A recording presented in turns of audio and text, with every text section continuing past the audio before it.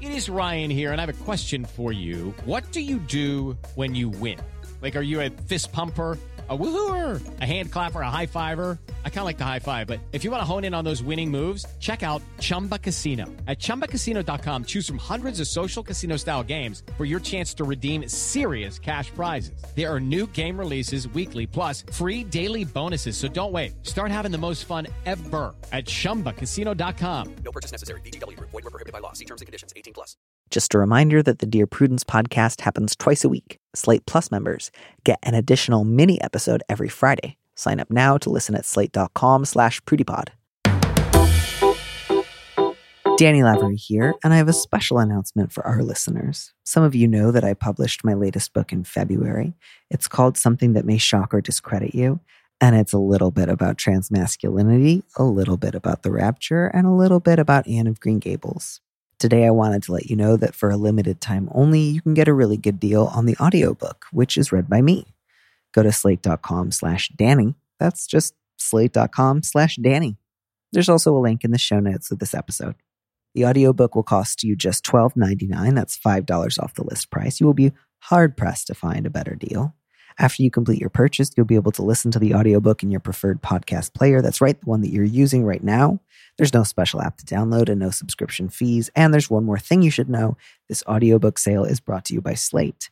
That means your purchase not only supports me, it also helps support the important journalism you depend on.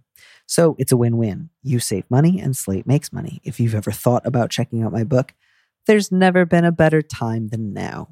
This is a limited time promotion, so don't just sit there. Sit there and go to slate.com/Danny and buy my audiobook today. One more time, that's slate.com/Danny.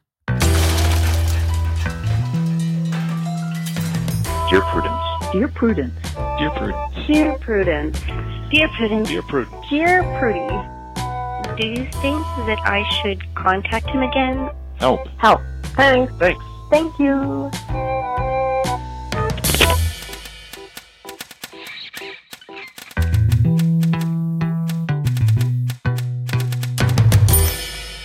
Hello and welcome back to the Dear Prudence Show once again. And as always, I am your host, Dear Prudence, also known as Daniel M. Lavery. With me in the studio this week is Dr. Jennifer M. Buck, an assistant professor of practical theology at Azusa Pacific University.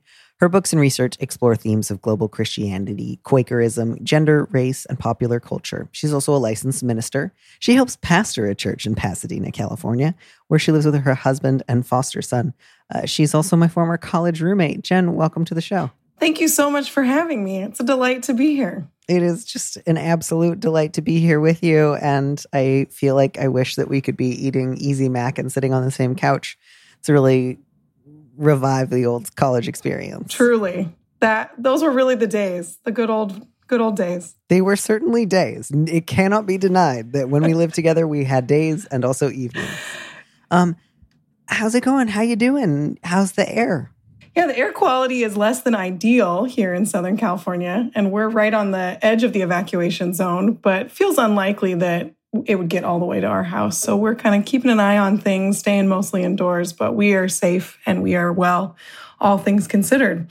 Thanks for checking in. I am really glad to hear that, and I hope that you're able to bring that same sense of peaceful preparedness to the number of people who have written into the show today, because they've got some exciting problems, I think. They've got some interesting problems today. Yeah, it's quite a range of situations that people are navigating, even during this pandemic time. Yeah.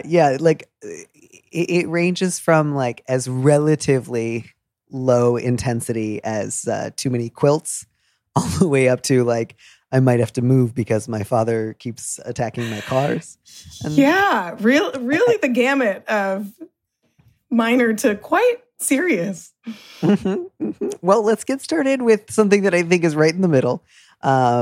It's one of my favorites. Would you please read our first question? I would be happy to. Subject: competition in a marriage.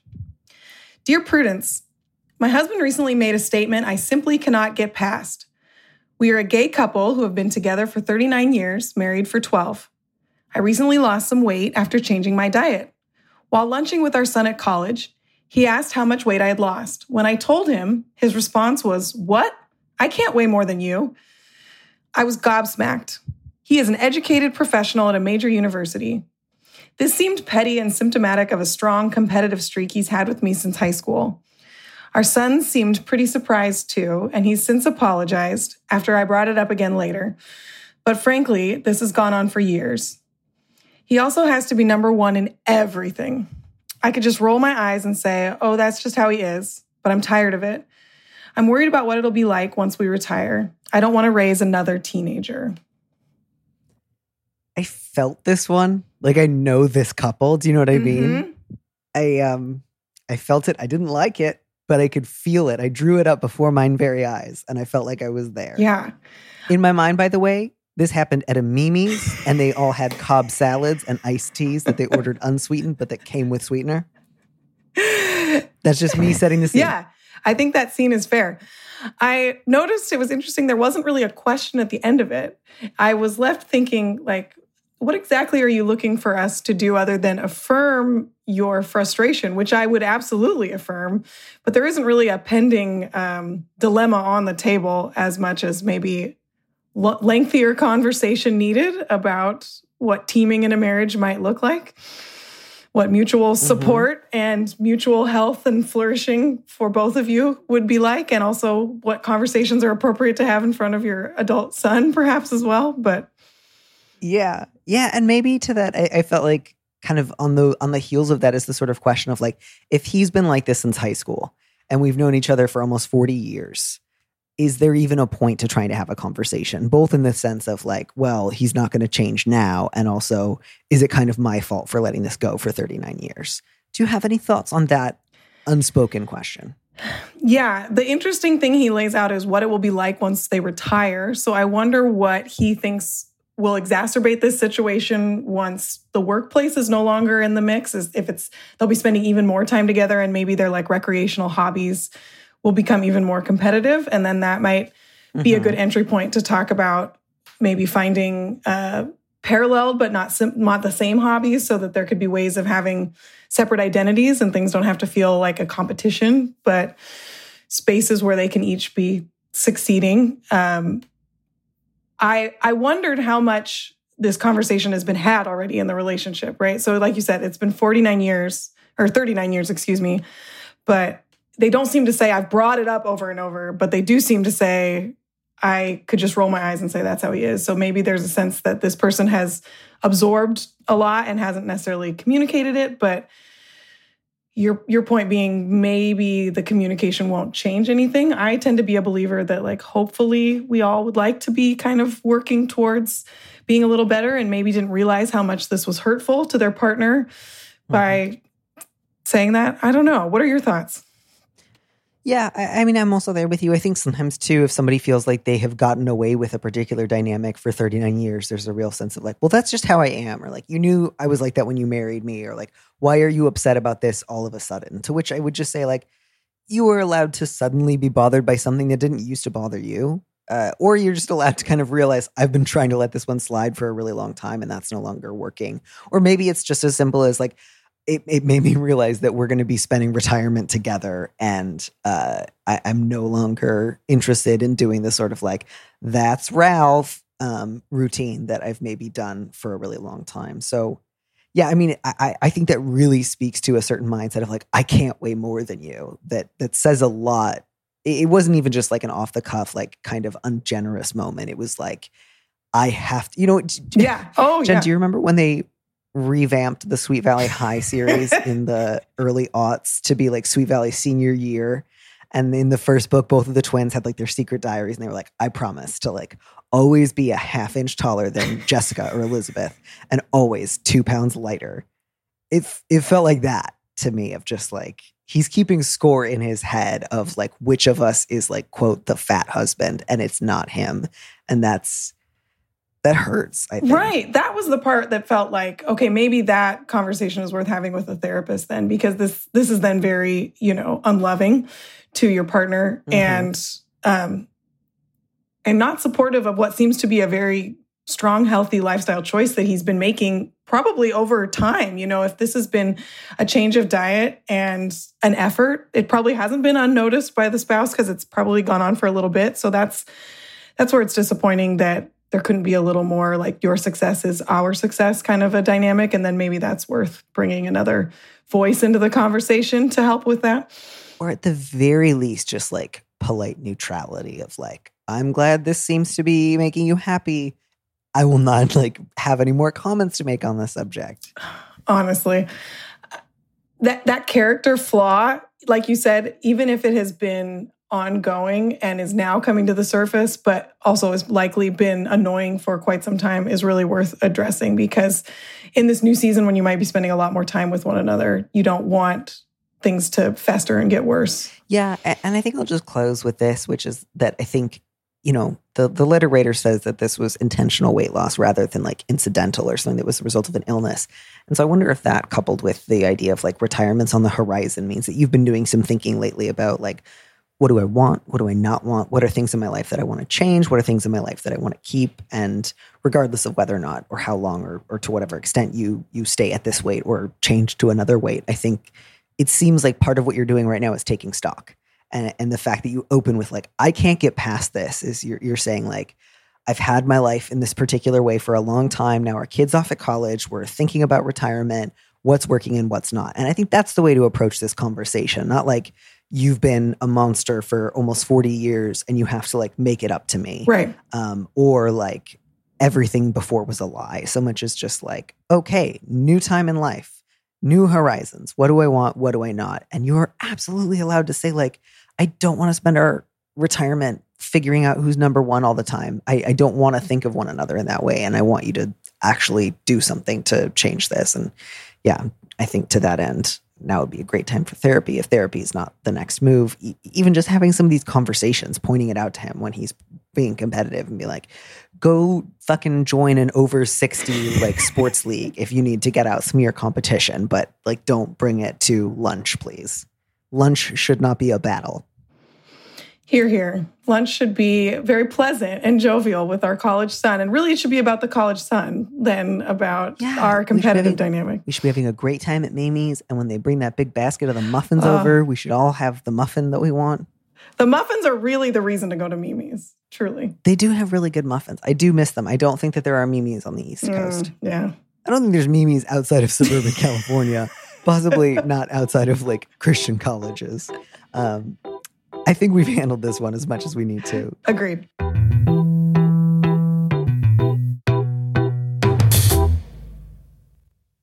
Life's better with American Family Insurance because our home policies help protect your dreams and come with peace of mind. Save up to 25% by bundling home, auto, and life. American Family Insurance. Get a quote, find an agent at amfam.com. Products not available in every state. Discounts may not apply to all coverages on an auto or home policy. Discounts do not apply to life insurance policies. Visit amfam.com to learn how discounts may apply to you. American Family Mutual Insurance Company, SI, and its operating companies, American Family Life Insurance Company, 6000 American Parkway, Madison, Wisconsin. So the subject of this next line is guilt about looking to the future. Dear Prudence, I feel a combination of guilt and anticipation about the future. My wife has stage 4 lung cancer. She was diagnosed in 2017. For the past 3 years, I've been her caregiver when I'm not at work. I've cut my hours so that I leave my office at about 3:30. I check to see what she wants to have for dinner and stop at the market. The rest of the day is spent making dinner, cleaning the kitchen, some minor housework, then watching TV until she goes to bed around 9. This has been our routine for over a year, and on the weekends I do yard work. My wife is mobile, but only just. She has serious balance issues and generally feels not so hot. I should also mention that since my prostatectomy 13 years ago, she's not wanted to have sexual relations with me. I should also say that she is the love of my life, and we've been together for 56 years. I have found myself checking who might be out there willing to connect with an old man, 74, such as myself. I feel alive and want to live in a much more active way, including having a sex life with another woman. I feel like a horrible person, but I am so lonely and feel totally unsure of myself. This one really touched on my old heartstrings. I felt so much love for this sweet, tender old man who has been caregiving for so long. This has probably been really all-consuming for a few years and very lonely and very sad season for him as he's anticipating this kind of final chapter with his wife. Yeah, nothing about this struck me as like, oh man, you really need to check yourself or you are on a bad road. I had a letter last week from somebody who was in a caregiving situation with their spouse and whose legitimate frustrations had gotten them to a point that I felt like were possibly endangering their disabled spouse. So I was quite hard on them. But I'm kind of glad to have this letter this week to make it clear, like the problem is not that caregiving is a full-time, very demanding job, or that somebody who's caring for a spouse who's got a terminal diagnosis. Sorry, I lost my train of thought, but basically just wanted to make it clear, like if that person experiences like stress, distress, a desire to not caregive for a while, to think about something else, like that is in no way bad ever. Yeah, I wanted to relieve him of a word like guilt. I think I'm assuming it's a him. I can't remember if that gets said or not. Yeah, he called himself an old man. Yeah, that's right. I think that's right. Yeah, an old man such as myself. That's right. I want to relieve him of the word guilt because I think it's okay to say, I have so much love and I've had this long, lengthy season with my spouse, but I'm also thinking about a different life and kind of the next chapter of my life in the future. And both can be true. And I would hope that this wife who is the love of his life, who's been with him for 56 years, who has probably received so much care and love from him and feels her own maybe share of guilt about that, that she would only want good things for him in the next chapter of his life, would want companionship for him, would want him to be able to feel alive and live in a more active way, like he said. And that's me wanting to be charitable towards her, but I could only hope that she would want that next thing for him. So then it maybe doesn't have to be guilt. It can be both. You want to finish this chapter well, but you also are thinking about what your next chapter will look like. And that's okay. Because some of that is the coping that we do in seasons of, deep pain and sadness. Right. Now, that doesn't necessarily mean that the first thing you should do is say to your wife, I've been occasionally checking to see who might be wanting to date someone in their mid-70s. Partly because that's just, even if in theory or as an idea, she wants you to have a happy life after she dies, she might not feel up to talking about like, and what dating sites would you like to use? So I don't think that you need to start with that. But I think a couple of things. One is that I think you maybe need one day a week where you do not just come home early from work and cook and tidy up the house and watch TV with her. And that doesn't mean like one day a week you just blow her off and do nothing. Because it seems like this schedule has really been something you've both been kind of clinging to. So, but like maybe one afternoon a week where you either tell a friend you two need help with dinner or you order takeout if that's something that you can afford. And again, assuming that that's something that she's able to eat. I imagine somebody with stage 4 lung cancer is not going to be able to like eat a Domino's pizza that's full of sodium necessarily, but maybe she can. I don't know. But think about what would it look like if one day a week right now, so that you're not just thinking I'll only experience freedom and peace once my wife is gone. And now that she's alive, my only job is to go to work and then take care of her. So that you have like a couple of hours in the afternoon to go see a movie. Movie theaters are closed. I'm sorry that I said that. I was like trying to imagine life before. Even just like reading a book in your car, like something that's not fixing up the house or making dinner. Absolutely. I had the same thought about respite care in some form, whether your insurance might provide someone that could occasionally serve as some help, or if you have someone in your family or in a friendship that would feel like the kind of person you trust that you could ask for that support. Because the list of what his routine has been like, not only is it heartbreaking, but also the fact that he felt like listing it almost made it seem like, see, I have earned this break. And it's like, absolutely, we agree with you. You don't have to give a reason for it. We just recognize that this has been a really hard chapter that isn't over yet. So you do need something to help sustain you till whenever that chapter comes to an end. Right. And I understand that if she has serious balance issues and is generally not feeling well, you might not feel like I can pick a day a week where I'm just gone all day. Again, I get that. And if financially it's not possible to get in-home care just yet, to plan ahead for like you're going to leave her there for 2 hours with like some grapes and charcuterie, something that she can eat off of a tray, something that doesn't involve like standing up and cutting a lot of things. But just something that gives you time to yourself before she is dead. You need that. And I realize that sounds kind of brutal, but like you do need that. Oh, it absolutely does. Not only time to himself, but he says he's so lonely. And there can be ways that you develop companionship and friendships and community even in this season as well, too. It isn't always necessarily that you've immediately start dating somebody else or there's an overlap or anything like that. But there can be ways that you find, friendship, companionship even in this season as well. And it might be in some non-traditional ways. Yeah. Yeah. And maybe to also talk about like, given how intensive your at-home caregiving routine is right now, any progression in her illness might mean that she could pretty quickly move to a place where you could not do those things for her.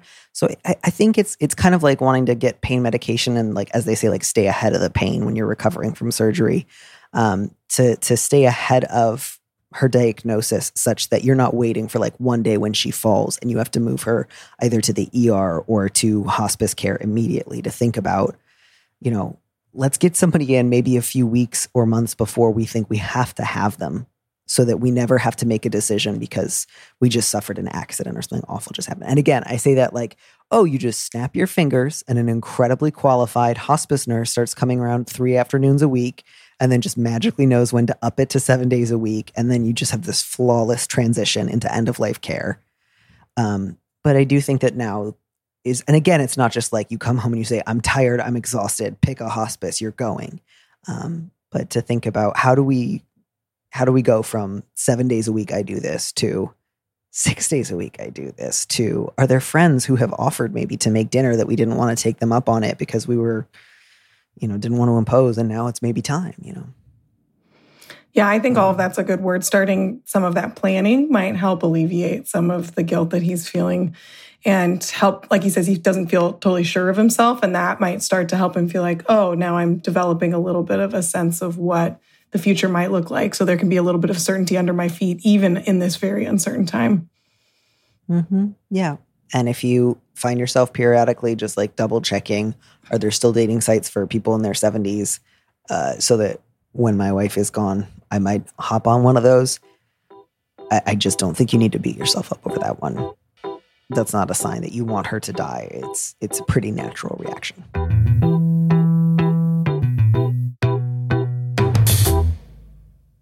All right, let's move on to something on a totally different scale. I'm very excited that you get to read this one.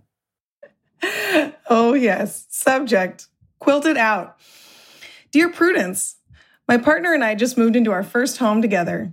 It is much larger than our tiny studio apartment with more available areas to decorate. My partner's mother is obsessed with quilting, and my partner wants this to feature prominently in our home decor. I don't just mean one bed quilt. I mean frame quilts on the walls, quilts on the couches, quilted coasters, the whole 9 yards. My house looks like a quilt threw up on it. It feels like a cross between a hoarder's home and a nursing home. I'm much more minimalist, and I hate having clashing colors everywhere. Plus, the quilts sometimes have a musty smell. I feel like a jerk for pushing back on displaying some of my partner's mother's lovingly handmade art, but I hate walking into my own home. Generally, we communicate well, but they just have a block about this for some reason. They are also extremely close with their mother in a way I'm not with mine, so perhaps that's playing into it. What can I do to respect my partner and their mother while not living in a quilted horror show? Well, I want to look on the bright side here and say, like, it's fine if your partner has a block on this subject. Like, who cares? Just fight about it. Like, what do I do to respect my partner and their mother? You already are doing that. Don't worry about that. Unless you are like ripping down the quilts and saying like your mother is a musty bitch with no talent. You're doing great.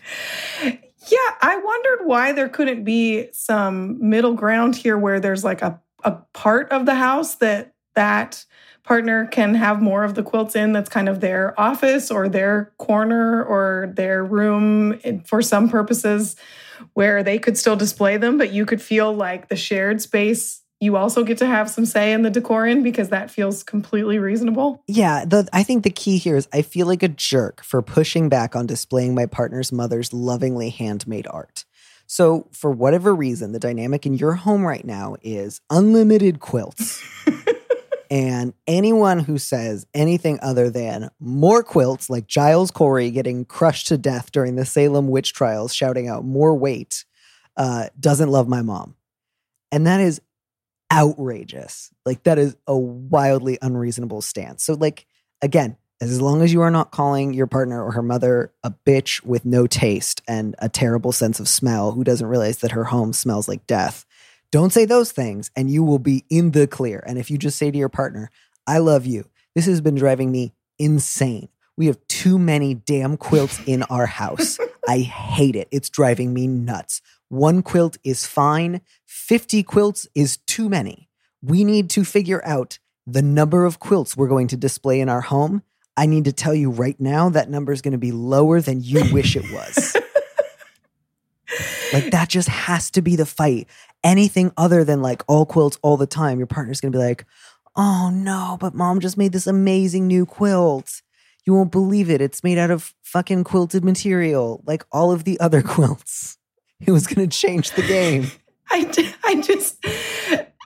can't get over that. Like, it's really fine to say you don't want them on display. That's not unloving. That's not disrespectful. Like, it's absolutely okay to say, this is how I'd like my home to look. And of course, there might be some, what about this or what about that with your partner, but you don't have to just say either I don't love you both or it's all quilts everywhere. Right. And it's just like, your partner can still love their mom and be super close and be like, hey, mom, 8 is enough. You know, like, none of this is weird or unreasonable or like, oh yeah, they are really going to have to fight about it. And like, if the mom does freak out, that's a fight they need to have. Like, if the alternative is you being like, well, everything in our home is quilted, including like our condoms, but my partner loves her mom. So what are you going to do? Like, you fight about it. You fight about it now. And you say, it's too many quilts. Pick 3. Yeah. And you're generous to try to say, maybe it's because I'm not close to my mom, but I don't think that has anything to do with this situation whatsoever. Yeah. I mean, look, I used to be close to my mom, and now I'll never talk to her again until she dies. So that's obviously a factor. But like, even when I thought we were really close, I would have felt pretty comfortable saying no on more than 2 quilts. My mother also makes quilts as a hobby, but it feels completely appropriate for us to have 1 on display, some folded in like a kind of chest that are unseen, and still tell her that we love her and we love her quilts, but we don't plan on putting more out in our house. You can draw some very healthy boundaries around still loving the quilt making mother-in-law or partner of your mother, excuse me. And, also have your home look the way you want it to. This is a fight worth having. If they have a block, that's on them, and you might as well dig to the bottom of it. Maybe you can get them to really say what's under the quilt obsession. Maybe you can get there. Yeah. I just keep picturing that scene in Fantasia where the magician's apprentice keeps making more and more sentient brooms, but with quilts. And it's just like, yeah, just because someone loves you and they like quilting does not mean that your entire life has to be given over to that project. And if it does, you need to do some healthy reconsideration of what your idea of love is and gifts are. And honestly, if it were me and that fight weren't going well, I'd start throwing away the quilts because I'm a real shit stirrer sometimes and I like to fight.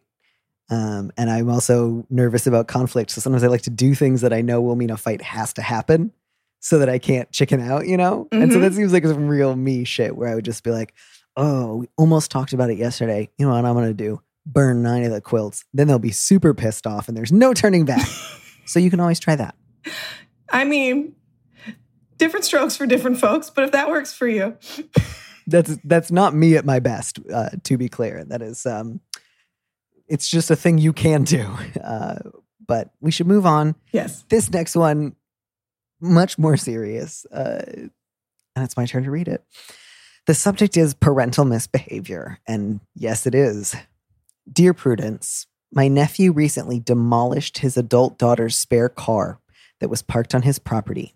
He did this because she'd been unable to accept an invitation to someone else's birthday party that he had extended to her. She had good reason to decline the invitation, as COVID-19 is still a real concern. After that, she filed a restraining order. My nephew was subsequently arrested for possessing multiple unregistered weapons and violating his restraining order. Now my grandniece feels guilty that her father is facing serious time for weapons charges that ensued over the service of a restraining order. My advice is that she isn't responsible for that, but she should move out of the area as he's clearly unstable and who knows what will happen between now and the trial. What's your advice? That's rough. Yeah, I immediately went to the safety of the grandniece. I think that's really important and that's paramount. I agree with the letter writer that he does seem pretty unstable and he seems pretty volatile, and we don't quite know what kind of actions he's going to possibly take with demolishing a vehicle already on the table. And now things have escalated in terms of possibly his anger at her because of the restraining order. So I do think she needs to do what she feels is appropriate to get herself into a position of safety. Yeah. Yeah, I'm right there with you. And I think to whatever, I know that the letter writer can't force her to do that. But I do agree that the letter writer should really encourage her and just say, like, given that he has already done some pretty intense stuff and we know he's pretty dysregulated and not interested in complying with the restraining order, I think, and it sounds like he's also out on bond until the trial. So yeah, I think both saying, I think that you should, if nothing else, stay with friends, stay somewhere where you know he doesn't know the address, start taking additional precautions, like whenever you have to go run an errand by yourself or do something alone, text a friend where you're going and what time you think you're going to be back. Always make sure that somebody you trust knows where you are, which might feel a little over the top, but could end up being pretty critical. Not doing things alone if you can avoid it. Maybe the letter writer can also ensure that if there's other relatives who they're worried might be a weak link, like if the dad reaches out and says, like, do you know where she is? And the letter writer suspects that they might tell him, either, get them in order, get them in line, or make sure they don't know where she's at. But yeah, I mean, you can't undo the restraining order. That did not seem like a situation where somebody went to the police like precipitously or too soon or frivolously. And I just think you can't unring that bell anyway. So there's no point in wishing that you had done it differently. It's over. And, it feels like the lesser of two evils here. If your options were either file a restraining order or don't, I think my advice probably would have been to file a restraining order too. Letter writer, you clearly have a deep sense of care for your grandniece and her well-being. And I would encourage you to continue with that. Whatever relationship you have, that you can not only just help her to not feel guilty about the situation, and at least you can maybe reassure that out of your relationship, but absolutely any ways that you are able to continue to look out for her safety and well-being, just like some of the advice that Danny was giving. I think that's really what needs to be important as trials are getting delayed in COVID, and this might be a situation that goes on longer than even anticipated. I'm so very sorry that all of this unraveling is happening in your family during this time. That's got to be really heavy on you as the great aunt. But whatever ways that you can care for her, I would encourage you to do that. And whatever ways you can help her to be safe, I would encourage that as well, and kind of keep her protected, because it seems like your nephew's, a bit volatile, a bit unstable in this season of his life for whatever reasons. Yeah, I mean, anybody who's willing to smash up your car because you said, I can't go to somebody else's birthday party, is somebody who it is hard to anticipate what may or may not set them off. And so, not that I want to make it the letter writer's concern to make sure that he's getting mental health treatment, but if you think he is likely to listen to you, or if there's another relative who you think he might listen to, anything that you can do that would encourage him to, take his lawyer's advice. I'm sure his lawyer is recommending to him that he not try to contact his daughter, or to attempt to threaten anyone else. If he can start seeing a therapist, if he can go to a doctor and a psychiatrist to see if there's some sort of diagnosis that's gone unnoticed. And anything that you can do in that way. Yeah. Yeah. Any movements towards treatment would only benefit him for the possible upcoming trial. So any ways that you can encourage that letter writer based out of your relationship, he may not take it, but at least that's you giving him the best advice possible, which is moving towards health, not only for himself, but for the best future outcome for his, upcoming legal proceedings. But then your primary concern being for your grandniece. And so whatever you can do to protect her, I would encourage that. Especially, I kept continuing to think we don't know her age. And so that was another thing I was concerned about as well. Right. Like the letter said adult daughter, but it was just like, that could be 18, like she might not necessarily be very financially, spare car could mean anything from like, it's a relative's hand-me-down, like used car to like, she is in her 30s and has multiple vehicles because she's quite well off, in which case like she'll have more resources to get away, which is a good thing. But yeah, I agree. If she's younger, if this was a spare car because she needed it to get to work because her other one wasn't reliable, if there's anything that you can do towards making this less financially disastrous, that would be great. Yeah, agreed. Yeah. Okay, this next one is just like a classic, I think. It has like a slightly pandemic-inflected update, but it felt just very much like this is why advice columns were invented, which was like the problem of heterosexuality and why does my boyfriend not want to marry me? Yeah, I felt like I was watching an indie film with this one, like a little, has a little bit of a romance, but it's going to have a little bit of sadness to it as well. Yeah, okay. Subject, in sickness and in health. Dear Prudence, I'm a woman and have been with my partner for about 2 years. We are both 29. We are well suited and generally very happy. We want the same things for our life together, I thought. We make a great team and are already living in a house that we bought together with our 2 dogs. However, there is one problem. My partner is currently working, but his job doesn't provide enough health insurance, and we can't afford private insurance. I get great insurance through my job. He's looking for another job, but he has no immediate prospects. I'm concerned about him not having insurance in general, but especially during a global health crisis. The best solution would be universal health care, but that isn't an option right now. I proposed that we get married at town hall, not a big ceremony, so I could add him to my insurance policy. He dismissed me out of hand.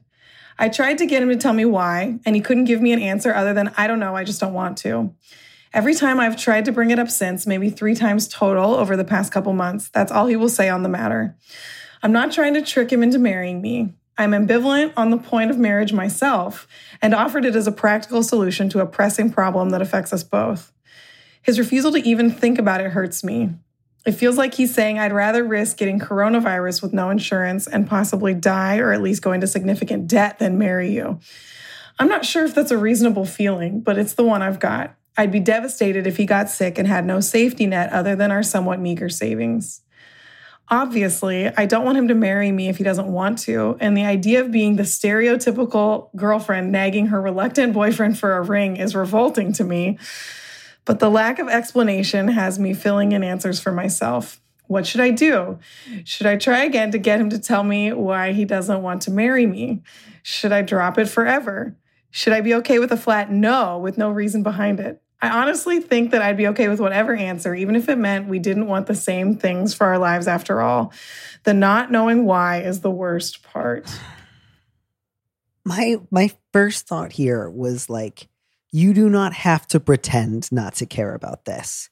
Like, I get that what you're saying is you're like, I'm aware that marriage isn't an ideal institution. I'm aware that there are real downsides to it. I'm not living for marriage, but like you're not ambivalent at all. Maybe you're ambivalent about marriage in theory, but in this situation with your current partner and his current need for health insurance and your current desire to help solve his problem, you are in fact so far from ambivalent here. You want to marry him. I had the exact same thought. You don't bring something up 3 times just for practical reasons. You bring it up because you want this. And maybe some of why you want it is altruistic, but yeah, you don't need to feel bad about that. Yeah, like it's not shameful. It's not something you have to downplay. And I say all that because you are working, I think, very hard to downplay it because some part of you thinks if I act relaxed enough about it, he will see what a good idea it is. And then I'm not actually trying to trap him, which again, I understand where you're coming from in that, but it's not working and it's not necessary. So it's like you are trying to act incredibly nonchalant about something that you in fact feel incredibly urgent about. It's not working, obviously. And so the frustration here, I think, on your end comes from pretending to care less than you do. Right. And to that point, then he is trying to communicate to you he is not interested in doing this. And now it is up to you how you would like to respond to that information. You cannot make him feel differently than he does. You have presented your case. You have brought it up multiple times. Maybe it's worth you bringing it up with the actual level of passion you feel for it. And then he realizes, oh, I didn't realize you felt so strongly about it. That might change his mind. But it seems like all evidence points to the fact that his mind is not going to be changed on this issue. And so now what would you like to do with that as a result? Yeah. And like, I feel sympathetic to this too, because there's the real frustration of like, listen, man, the jig is up. We live together. We have dogs together. Like, if part of you was thinking, oh, wow, marriage, that sounds like a big deal. It's like, well, too fucking late, man. If we split up, we're going to have to go to maybe court over some dogs, or at the very least have some awful conversations.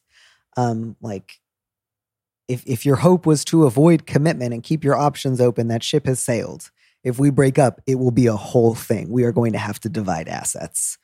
And, I also solved this own problem in my life by getting a sex change, but I also really relate to, I think, being in a relationship with a man as a woman where it's just like, sometimes I want to fucking save the day. I want to be ardent and I want to be competent and suave. And I want to like pick you up off of a pirate ship and dip you and kiss you and have my hair blowing in the wind. And maybe I have a sword and like leather trousers and like also I have a beard and my name is Fernando. But that's not the point. Like, just because I ended up being a transsexual doesn't mean you are. And I think part of that frustration is that sense of like, I would like to be ardent and save the day and impressive and do something fucking cool and that displays how much I care for you. And I want your response to that to be like, oh, that's hot. That's amazing. Yes, give me.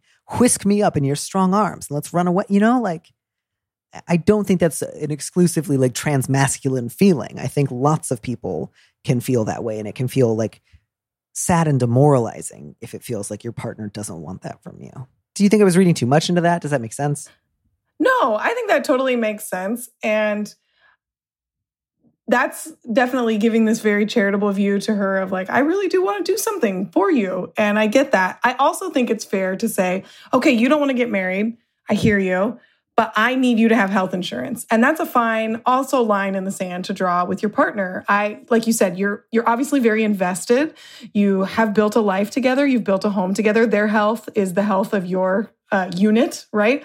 So I think it's absolutely fine to say, if marriage is not the way and you do not want to receive my health insurance that I want to gift to you, then we need to figure out another way for you to get insurance, because it feels very important to me that you have that safety net under you should anything happen.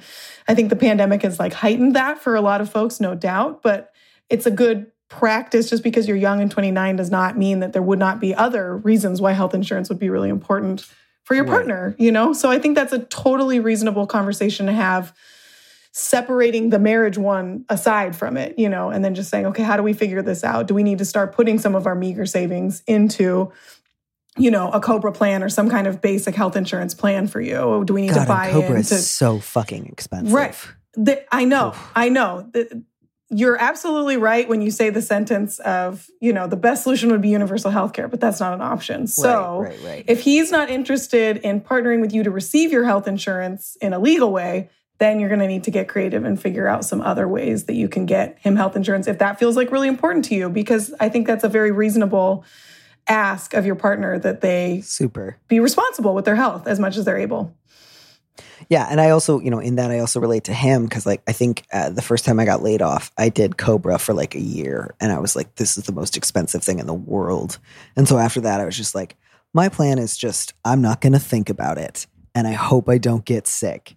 And so for like many, many years, like I didn't have health insurance until like 2 years ago. And I would like once or twice buy it through Obamacare because my tax person would freak out.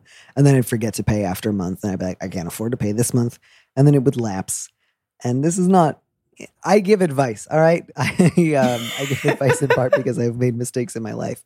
And I certainly, if I had to speculate about his state of mind, it would be something like mine at various points in my 20s, which would be like, yeah, I should really get a job. I will look into that later. And I'm just not going to get sick until I get my next health insurance, and that's going to work out great. So it's not a great strategy. And it's especially not a great strategy when you are like a homeowning live-in partner who's responsible for dogs.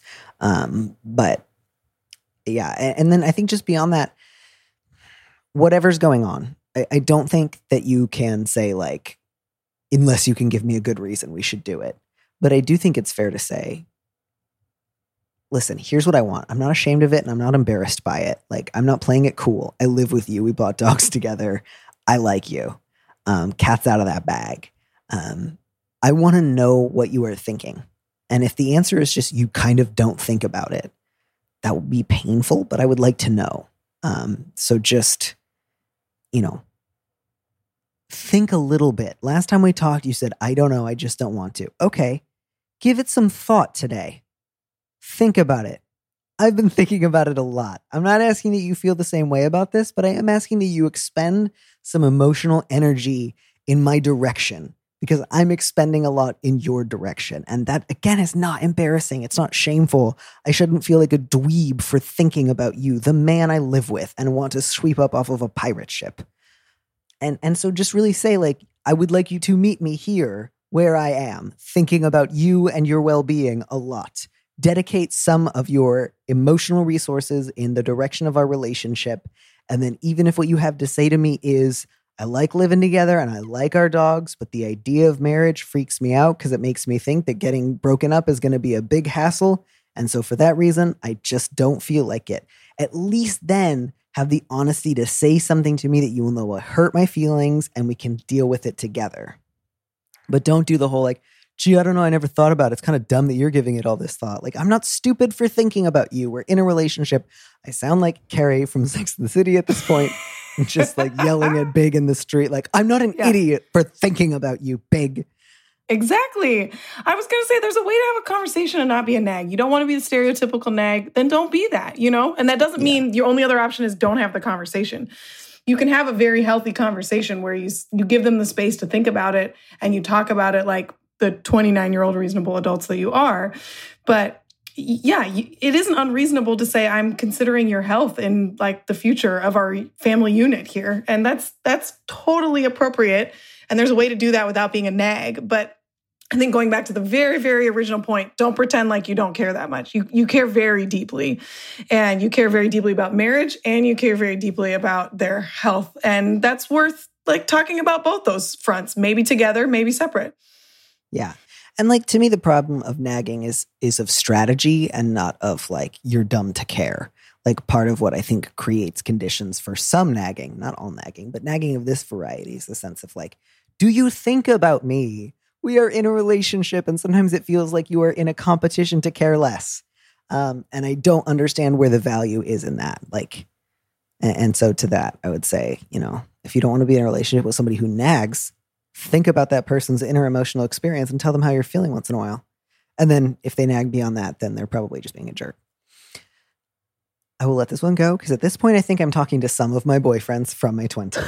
And, Yeah, I felt myself in this one a little bit in a way that was not pleasant.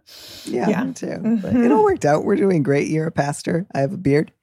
We've got all the things moved on to healthy relationships now. Yes. Thank goodness. Okay. And that's it. I think we did it. How do you feel? I feel good. I feel like we got to tackle some that were quite significant all the way to, quilts and lunches at Mimi's. So we really ran the gamut. Yeah. I feel hearty and robust and like everyone just needs to buck up and throw some quilts away and, have some tough conversations. Make somebody else cry. Yeah. Exactly. Jen, it was a delight. You were a great roommate in college and you're a great advice giver now. Oh, thank you so much. This was the best part of my day, nay, probably of my week. So thank you so much for having me. It was lovely to give advice to total strangers. I would happily do it anytime. Right? It's weirdly fun. It's very fun. It's weirdly terrific. And I've just been in such a great zone lately. Yeah, where I'm just like, you can just stop talking to your whole family and it's fine. So you can definitely tell your partner that you don't want any more quilts either. Right. Yeah. You are in a unique spot with all this, but I love it. I'm here for it. Jen, as always, a delight. Thank you for tolerating my gallows humor, and have a fabulous rest of your day. Oh, you as well. Thanks so much. Thanks for listening to Dear Prudence. Our producer is Phil Circus. Our theme music was composed by Robin Hilton. Don't miss an episode of the show. Head to slate.com/Dear Prudence to subscribe. And remember, you can always hear more Prudence by joining Slate Plus. Go to slate.com/PrudyPod to sign up. If you want me to answer your question, call me and leave a message 401-371-DEAR. That's 3327. And you might hear your answer on an episode of the show. You don't have to use your real name or location. And at your request, we can even alter the sound of your voice. Keep it short, 30 seconds, a minute tops. Thanks for listening.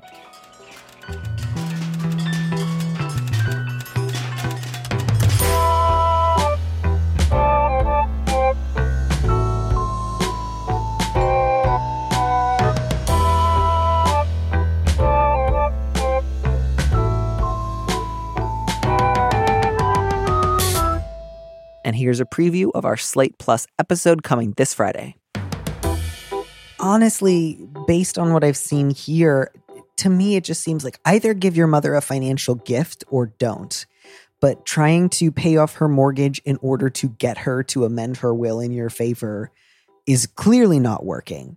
And this kind of like hope of like, maybe I can just keep fighting with my mom until she gives in is just like this is how you get knives out.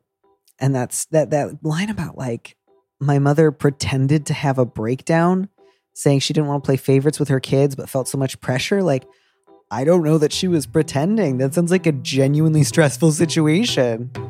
To listen to the rest of that conversation, join Slate Plus now at slate.com/PrudyPod.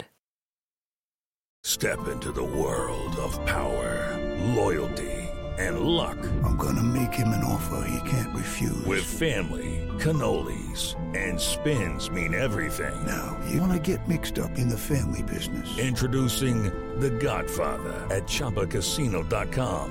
Test your luck in the shadowy world of The Godfather slot. Someday, I will call upon you to do a service for me. Play The Godfather now at ChumbaCasino.com. Welcome to the family. No purchase necessary. VGW Group. Void where prohibited by law. 18+. Terms and conditions apply.